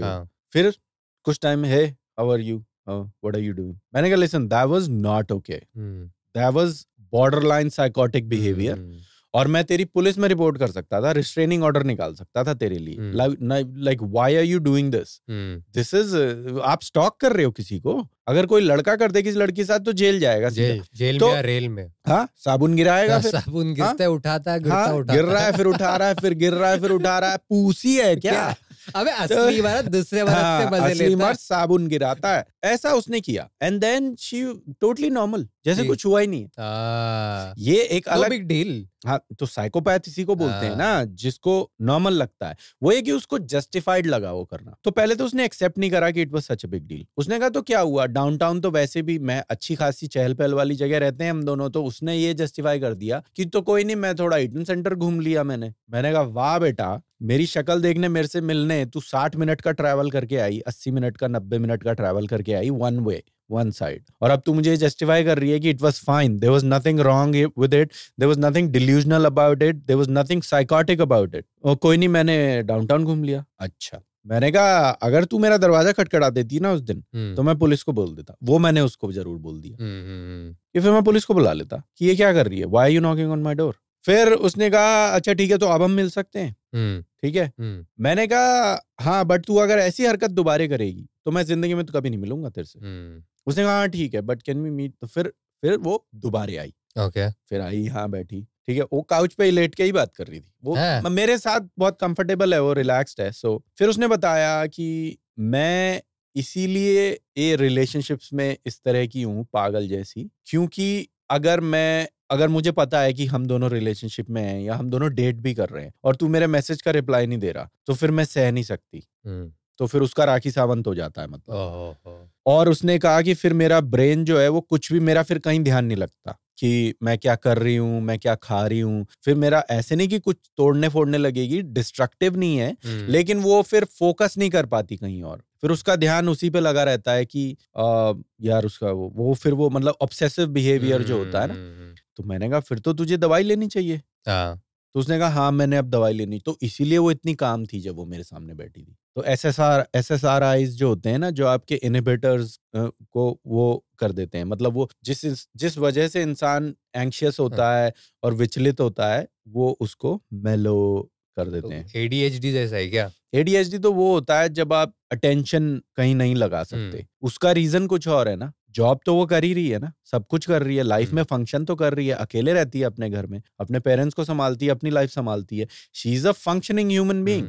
लेकिन यहाँ डेटिंग और रिलेशनशिप्स में उसका पेंच थोड़ा सा ढीला है, और थोड़ा नहीं ज्यादा ढीला है। और इस वजह से मुझे उस पे तरस आता है, इस वजह से like I feel bad for her. और अब मैंने उसे समझाया भी कि अब पिल्स से हो गया है कि उसको ना वो अमृत, अब वो हीरोइन की लत जैसा है, अब वो छोड़ नहीं सकती जिंदगी भर ये पिल। और उसने सुनी नहीं मेरी बिल्कुल भी। मैंने उसको बोला कि ठीक है पिल से तेरी हेल्प हो गई है, लेकिन अब जो ये तुझे एक प्रॉब्लम है जो तूने एक गोली खा के सॉल्व कर दी, वो प्रॉब्लम कहीं गई नहीं है। एग्जैक्टली। अब तू जिंदगी भर इस गोली की गुलाम है। और नॉर्थ अमेरिका में तो तो मैंने उसे वही बोला, और नॉर्थ अमेरिका में तो बहुत बड़ा एपिडेमिक है ये पिल्स का ज़ैनैक्स और परकसेट और ऑक्सीकोडन, ये जितनी भी सब में अफीम होती है, ठीक है ना।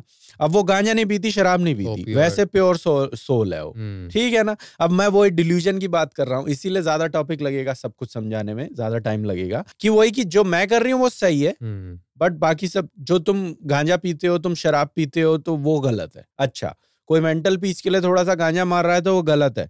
तू यहाँ फाइजर की गोलियां पेल रही है दबा के, वो चलेगा। और वो मानी नहीं। मैंने कहा तू गुलाम हो जाएगी इसकी, तू फिर छोड़ नहीं पाएगी। लेकिन क्योंकि वो एक उसकी डायर प्रॉब्लम थी, जो बस एक मैजिक पिल से सॉल्व हो गई, हो रहा था ना। हाँ, कि जो वो उसको एंग्जाइटी फील हो रही थी कि यार वो मेरे घर तक पहुंच गई सोच, मना करने के बावजूद, अब वो उसको एंग्जाइटी फील नहीं होती। वो जो उसका पार्ट है जो ओवर एक्टिव है उसके माइंड का, वो अब स्लो हो गया है। अब आगे दूसरी प्रॉब्लम ये भी उसने मुझे बताया कि सिर्फ पूरी दुनिया में सिर्फ तुझे पता है कि मैं वो पिल्स लेती हूँ। मतलब ऑब्वियसली उसके पेरेंट्स को पता है, हाँ, और सिर्फ मुझे पता है। देख, I am some random guy. We are not sleeping together. We are not even making out. Like, we are not dating. Nothing. I'm just some random guy. मैं 3 दिन भी उसके मैसेज का जवाब नहीं दूं तो कोई कमिटमेंट, कुछ प्रेशर, कुछ नहीं है, because I don't owe you anything. और मुझे बहुत बुरा लगा। मैंने कहा यार, हाँ, मतलब खराब है, it's a waste of life. Exactly.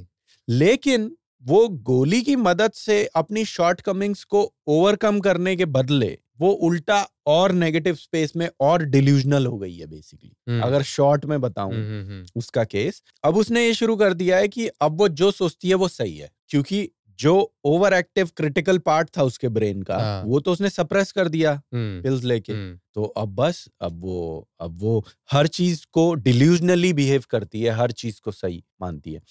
अब जैसे उसने, अब ये तो हो गया एक केस, फिर वो रही यहाँ पे बैठी रही ऐसे ऐसे। अब मैंने उसको बोला, मैंने कहा मेरे घर आएगी तो ढंग की ड्रेस पहन के आई, तो ड्रेस भी पहन के आई, तैयार हो के आई। वही है कि बट वो अभी भी नहीं मानेगी to date, like she will still not date me, क्योंकि उसको चाहिए वही कि पूरा मेरा हमेशा के लिए, समझा।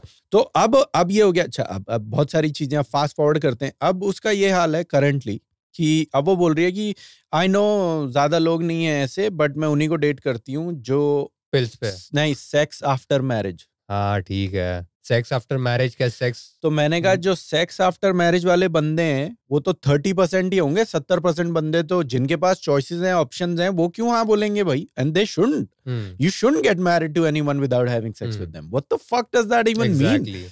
और तो उसने कहा नहीं है ऐसे। मैंने कहा 30% ही होंगे। उसने कहा 30 नहीं है, 1% ही है, क्योंकि 99% बंदे तो मना कर देते हैं। तो 1% में से अब ढूंढ रही है तू। और सुन, मजे की बात है, एंड आई थिंक हम रैप अप कर देंगे इसी एपिसोड में लीबो का केस, क्योंकि शॉर्ट में ही समझा रहा हूं मैं सब कुछ। अब मैंने कहा तो तू 1% में, मतलब तू भगवान उससे ज्यादा चांस है तुझे मिल जाए रादर देन दैट गाय, क्योंकि अभी और लेयर्स है ना। सिर्फ ये नहीं है कि सेक्स आफ्टर मैरिज के लिए वो हाँ बोलेगा, सिर्फ तो वो है, उसके बाद तो और उसे पिल्स के बारे में भी तो बताना पड़ेगा ना। नहीं बताएगी, शायद नहीं बताएगी, तो फिर तो चीट कर रही है वो लोगों को।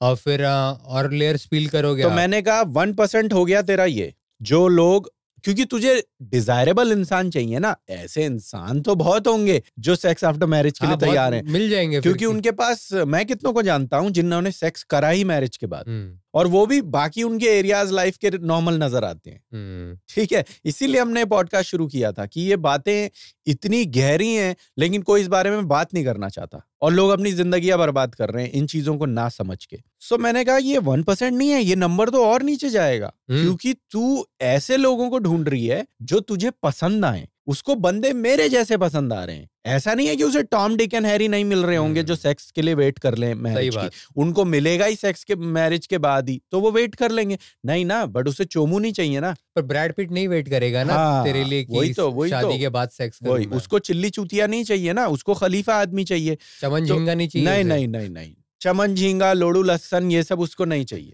समझ रहा है। राजू रसीला चल जाए। नहीं, हाँ, उसको मुट्ठू मलाल नहीं चाहिए। तो उसको बंदा चाहिए बढ़िया लाइफ जीने वाला। तो जिसके पास ऑप्शन है तेरे पास ऐसा ऑफर करने को क्या है कि वो तेरे लिए सेक्स के लिए वेट करेगा मैरिज की? उसने बट वो अब वो उसमें घुस गई है। द सीक्रेट, पॉलो कोएल्हो ने एक किताब लिख दी थी। सीक्रेट नहीं, उसने द एल्केमिस्ट, उसने किताब लिख दी थी कि आप किसी चीज को सोच लो कि चाहिए मैनिफेस्टेशन होता है, जरूरी है, लेकिन बिना एफर्ट और एक्शन के मैनिफेस्टेशन नहीं होता। जिन चूतियों को, मैं आज ये कंट्रोवर्शियल है बट मैं बोलना चाहता हूं, जिन चूतियों को ये लगता है कि जो अफ्रीका के कॉन्टिनेंट में गरीब आदिवासी लोग भूखे मर रहे हैं वो मैनिफेस्ट नहीं करते होंगे कि मुझे खाना मिल जाए, तो दिमाग खराब है उन लोगों का। If you think that from manifestation alone, pure manifestation and no effort, things will land in your lap. Exactly. तो फिर आप एक अलग ही डिल्यूजनल स्टेट में जी रहे हो। फिर तो आपने सिंगुलैरिटी जो है ना, वो आपने टाइम और स्पेस की सिंगुलैरिटी को अचीव कर लिया है अपने दिमाग में, ठीक है? अब आप एक अलग ही प्लेन में जी रहे हो, पैरेलल अर्थ पे जी रहे हो आप। दुनिया 3 डायमेंशंस में जीती है, आप एक 4th डायमेंशन में हो जो कोई ना समझ सकता ना कोई पहचान सकता। क्या यार, लोग मर रहे हैं, लोग ऐसे हैं जो साफ पानी नहीं मिलता, लोग ऐसे जी रहे हैं कि हॉस्पिटल में ही पैदा हुए और हॉस्पिटल से कभी निकल नहीं पाए। टर्मिनल बीमारियां हैं, एक नहीं कई सारी हैं, कई सारी कॉम्प्लिकेशंस हैं। तुम्हें क्या लगता है कि वो आंख बंद करके मैनिफेस्ट करने का नहीं सोचते कि someday I can walk again? हैं तुम यहाँ बकचोदी ठास रहे हो कि तुम्हें 1% में एक बंदा मिलेगा मैनिफेस्ट? नहीं, आई विल गेट दैट। ऐसे राइटर की उंगलियां काट देनी चाहिए। हाँ, फिर वो सीक्रेट आ गया, फिर वो डॉक्यूमेंट्री हो गई। अब सारे डिल्यूजनल लोग अब बस आंख बंद करके बैठे हैं कि भाई मैं तो मैनिफेस्टेशन मास्टरबेशन है वो, मैनिफेस्टेशन नहीं है, मेंटल मास्टरबेशन है और कुछ नहीं। आपको एफर्ट नहीं डालोगे। अब एक बताता हूँ, अगर मैं लॉटरी जीतना के का ख्वाब रखता हूँ कि मुझे किस दिन $70 मिलियन की लॉटरी लग जाए, लेकिन मैं टिकट कभी नहीं खरीदता, तो लवड़े से लगेगी लॉटरी। एग्जैक्टली कैसे लगेगी लॉटरी जब आप टिकट ही नहीं खरीदोगे? मैनिफेस्टेशन एक एड है, मैनिफेस्टेशन एक सपोर्ट है, मैनिफेस्टेशन एक क्रच है। मैनिफेस्टेशन अकेले आपको कुछ नहीं दिलाने वाला है। सोली नहीं कुछ कर सकता मैनिफेस्टेशन। हाँ, अब मैं लॉटरी खरीदूंगा ही नहीं तो जीतूंगा कहाँ से? तो फिर मैं एग्जाम के लिए नहीं जाऊंगा फिर। हाँ, क्योंकि मैं मैनिफेस्टेशन से पास हो जाऊंगा। तो अभी वो फुल मैनिफेस्टेशन मोड में है कि नहीं, I know there is a guy that exist who will wait for sex, for marriage, who will accept me as I am. कितना सेल्फिश व्यू पॉइंट है। वो ये नहीं बता रही कि मैं क्या ऑफर कर रही हूँ, वो बस अपनी लंबी लिस्ट दे रही है। और मैं उसको पिल्स का भी बताऊंगी and he'll have to be okay with pills। अच्छा जी, कभी नहीं मिलता। तो वो पहली अब नंबर, अब हम मैथमेटिक्स पे आते हैं, ठीक है ना? Let's be pragmatic about it. कितने लोग हैं जो डिजायरेबल लोग हैं? उसको फिर चूतिए भी नहीं चाहिए ना, चमन चूतिए, उसको डिजायरेबल बंदे चाहिए। अब डिजायरेबल बंदों में से कौन ऐसा है जो इस बात के लिए मानेगा कि ठीक है we'll have sex after marriage? कोई नहीं मानेगा। आप नंबर बोल ना, परसेंट में फटाफट एपिसोड खत्म करना है। हाँ, 1%, 5%, शादी के बाद कोई सेक्स। हाँ, और डिजायरेबल बंदा, अच्छी पर्सनैलिटी वाला बंदा 0.2% बोल रहा है। चल बहुत कंजूसी कर रहा है। नहीं, मैं कह रहा हूँ चल बेनिफिट ऑफ द डाउट देते हैं, 1% मान लेते हैं। बहुत ये भी बकवास है, हम बहुत चैरिटेबल हो गया हमें 1% बोल के, बट फिर भी for the sake of this mental exercise let's go ahead. This is a thought experiment. 1% मान लो जो लोग डिजायरेबल हैं, अच्छी पर्सनालिटी रखते हैं, उनके पास बहुत सारे ऑप्शंस हैं मेरी तरह, और फिर भी वो मान लेंगे नहीं, तो फिर वो बंदा पैसा भी अच्छा कमाना चाहिए, ठीक है, और फिर वो चार्मिंग भी, उसकी लाइफ शैम्बल्स में नहीं होनी चाहिए। बेसिकली तो मेरे जैसे बंदे हैं जो सेक्स के लिए वेट करेंगे मैरिज, वो भी इस बंदी के लिए। अच्छा, मैं कह रहा हूँ 1%, जबकि उससे बहुत फ्रैक्शन कम है, 1% मान ले। अब एक और लेयर लगाता हूँ कि that guy should also be okay that she will forever be on these pills, mental pills, जो इसका स्टिग्मा वैसे ही इतना सोसाइटी में मौजूद है कि लोग सोचते हैं, जिनको पता नहीं कि वो उसको नशे की तरह ही देखते हैं। तो अब वो एक हैंडीकैप है ना, वो आप में अब एक कमी है, तो वो भी तो गिनो। तो अब 1% को हाफ कर लेते हैं, आधे बंदे वहां गायब हो गए। वो बोलेंगे कि यार मैं क्यों इतनी सारी कंडीशंस, 0.5% हो गया वो, ठीक है। लेकिन और वो कॉन्फिडेंट है कि नहीं, मुझे वो 0.5% वाला बंदा भी जल्दी ही मिल जाएगा, because I am manifesting it, because I am thinking about it, ठीक है। अभी कहानी खत्म नहीं हुई है बॉस। अब मैंने कहा तू 0.5% पे खेल रही है और तू क्या कर रही है? उसने अब क्योंकि पिल से उसका वो आप सारी एंजाइटी बुरी नहीं होती। अगर आप एंग्शियस फील करते हो कि यार my life is not going anywhere, I need to progress in my career, तो वो भी सप्रेस कर दिया। एंजाइटी तो गोली को थोड़ी पता है कि कौन सी एंजाइटी का सप्रेस करनी है। तुझे पता नहीं है क्या एसएसआरआईज के बारे में? बिल्कुल भी नहीं।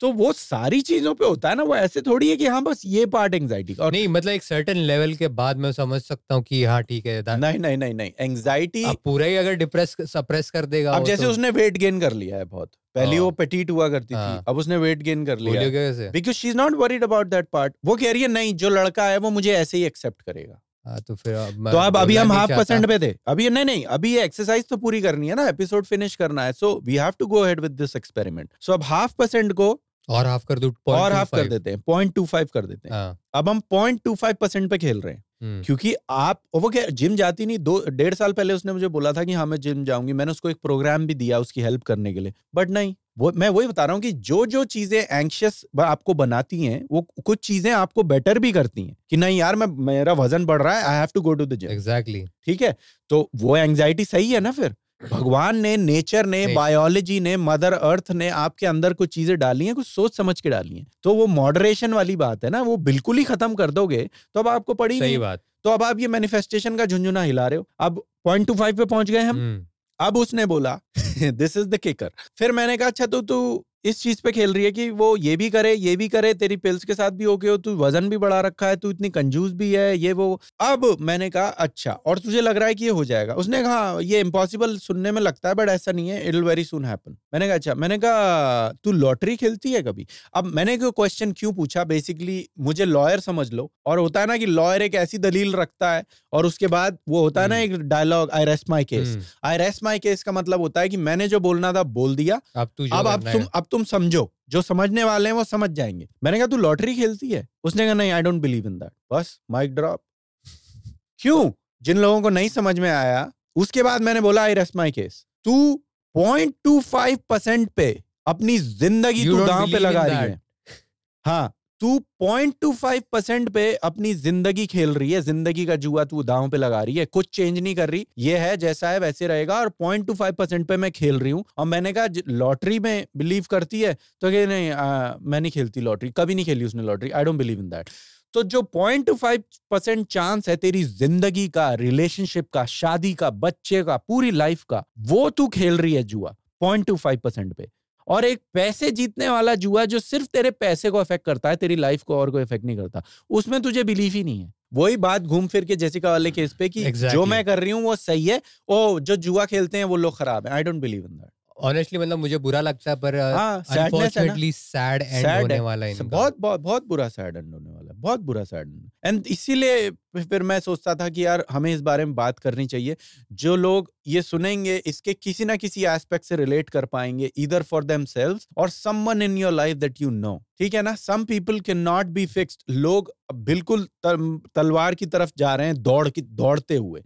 लाइक तू खुद सोच, वो 0.25% का जुआ उसे मंजूर है, लेकिन एक वो लॉटरी में बिलीव नहीं करती। सो कितना मेंटल सेपरेशन है सिमिलर चीजों पे। बल्कि लॉटरी शायद ज्यादा जीतने के चांस हैं उसको ये बंदा मिल जाने से। हाँ, ठीक है, एनी टाइम सही कहा। हाँ, मैं कितनी बार लॉटरी जीत जाता हूँ इधर उधर, छोटी मोटी बड़ी बड़ी, ऐसा इंसान 0.25% पे। सो बेसिकली ठीक है, हमने निपटा दिया ये केस, एपिसोड ये यहीं खत्म हो जाएगा। But this is what I am saying, this is the level of delusion that people are okay with. So you have to be very secure in yourself, and you also have to be very vigilant and very careful who you deal with. ये जिंदगी भर की problems है। It's called like being penny wise and pound foolish. कि आप छोटी चीजों में तो केयरफुल हो, लेकिन बड़ी चीजों में आपको पड़ी नहीं है, अब हवा में चल रही है, केयर फ्री मतलब। हाँ, so I rest my case basically. ठीक है ना, मतलब काफी शॉकिंग केस था। हाँ, घूम गया ना दिमाग घूम गया। हाँ, उसने सीधा बोल दिया, उसको समझ भी नहीं आया मेरा पॉइंट। उसने बोल दिया नहीं, I don't believe in that lottery. तू वही ना, तू उसमें बिलीव नहीं करती, पर तू ये गैम्बल में या तुम्हारा मैनिफेस्टेशन चल रहा है बिना कुछ चेंज किया, no effort. Manifestation is good if there is an effort that's supplied with it. तो बस ये है कहानी. Manifestation is something that you then eventually believe in, like when you start working towards a certain thing. अब जैसे मैंने podcast शुरू किया है तो मैं मैनिफेस्टेशन ये पार्ट की कर सकता हूँ कि हाँ यार मेरा पॉडकास्ट ज्यादा से ज्यादा लोगों की तरफ पहुंचे. और ठीक है, कई लोगों को मेरी बात समझ में नहीं आएगी, कई लोगों को ये लगेगा कि मैं गलत बोल रहा हूँ, कई लोग मुझे चूतिया बोलेंगे, कई लोग बोलेंगे यार नहीं, I don't want to listen to this. That's fine, go ahead, this is all voluntary. मैं किसी को फोर्स नहीं कर रहा हूँ. बट अगर कहीं दूर बैठा कोई 17 साल का लड़का, कोई 21 साल की लड़की, कोई किसी की भी एक हल्की सी हेल्प हो गई, जो लोग अपनी नसें काट रहे हैं, लड़के लड़की प्यार के चक्कर में अपनी जिंदगियां बर्बाद कर रहे हैं, शराबी बन गए, नशे शुरू कर लिए, अपने माँ बाप को छोड़ दिया, झगड़ा कर रहे हैं बस प्यार, सेक्स और रिलेशनशिप के चक्कर में, तो उनमें से किसी एक की भी अगर हेल्प हो जाएगी तो फिर मेरा मैनिफेस्टेशन सफल हो गया. फिर that's it, that's the success that I am going for. वो पार्ट में मैनिफेस्ट कर सकता हूँ. ठीक है, you don't want to listen to me, fine, don't. But then the one person who will choose to listen to me और किसी की हेल्प हो जाएगी तो अपना काम उसमें हो गया. Right? Just listen to this episode again. Like, what is this girl up to? और बाकी सारे aspects उसकी life के बिल्कुल on track है. So what the hell is happening? I don't know. Your guess is as good as mine. Anyways, बाकी no housekeeping items. This was a very content-packed episode. Already थोड़ा लंबा हो गया है. But yeah, just like, share, subscribe. तुझे कुछ बोलना है? चंदा बॉस. हाँ, support the channel. Like, share और आप support लोगों का आता है कि how can I support your channel? The best way to support is just go on Patreon. Patreon में तो फीस भी नहीं है. जैसे जो मैंने Stripe और I think पेटीएम जो है उसमें भी शायद फीस नहीं लगती. आप पेटीएम से सपोर्ट कर सकते हो. वो मेरे बाप का अकाउंट है जो मैंने वहां डाला हुआ है. सो कई लोग पूछ रहे थे, हाँ माँ बाप पे मत जाइयो. कई लोग पूछ रहे थे कि ये नाम किसके नाम पे अकाउंट है. वो मेरे बाप के नाम पे अकाउंट है. सो क्योंकि आई डोंट हैव एनी. आपका मकान और दुकान दोनों बेचते. तो आप पेटीएम पे जा सकते हो. स्ट्राइप और पेपैल पे थोड़ी फीस लगती है. मुझे खास करके इंटरनेशनल ऑडियंस ने बोला जो भी आपको वैल्यू लगता है, that's the best way to support this channel and I will keep doing this for as long as I can. Baki, and that's it. Stay safe, stay kind, know that you're appreciated. Windows down, they got that real good feel. Take another breath. Love is real. Open your eyes and see clear. Yeah. Poolside, chilling in the summertime. Cool breeze, blowing and I'm feeling fine. Blue sky, feel the sun saying let it shine. Good vibes, now we living in the better times. Better times. Better times. Better times, good vibes, now we living in the better times.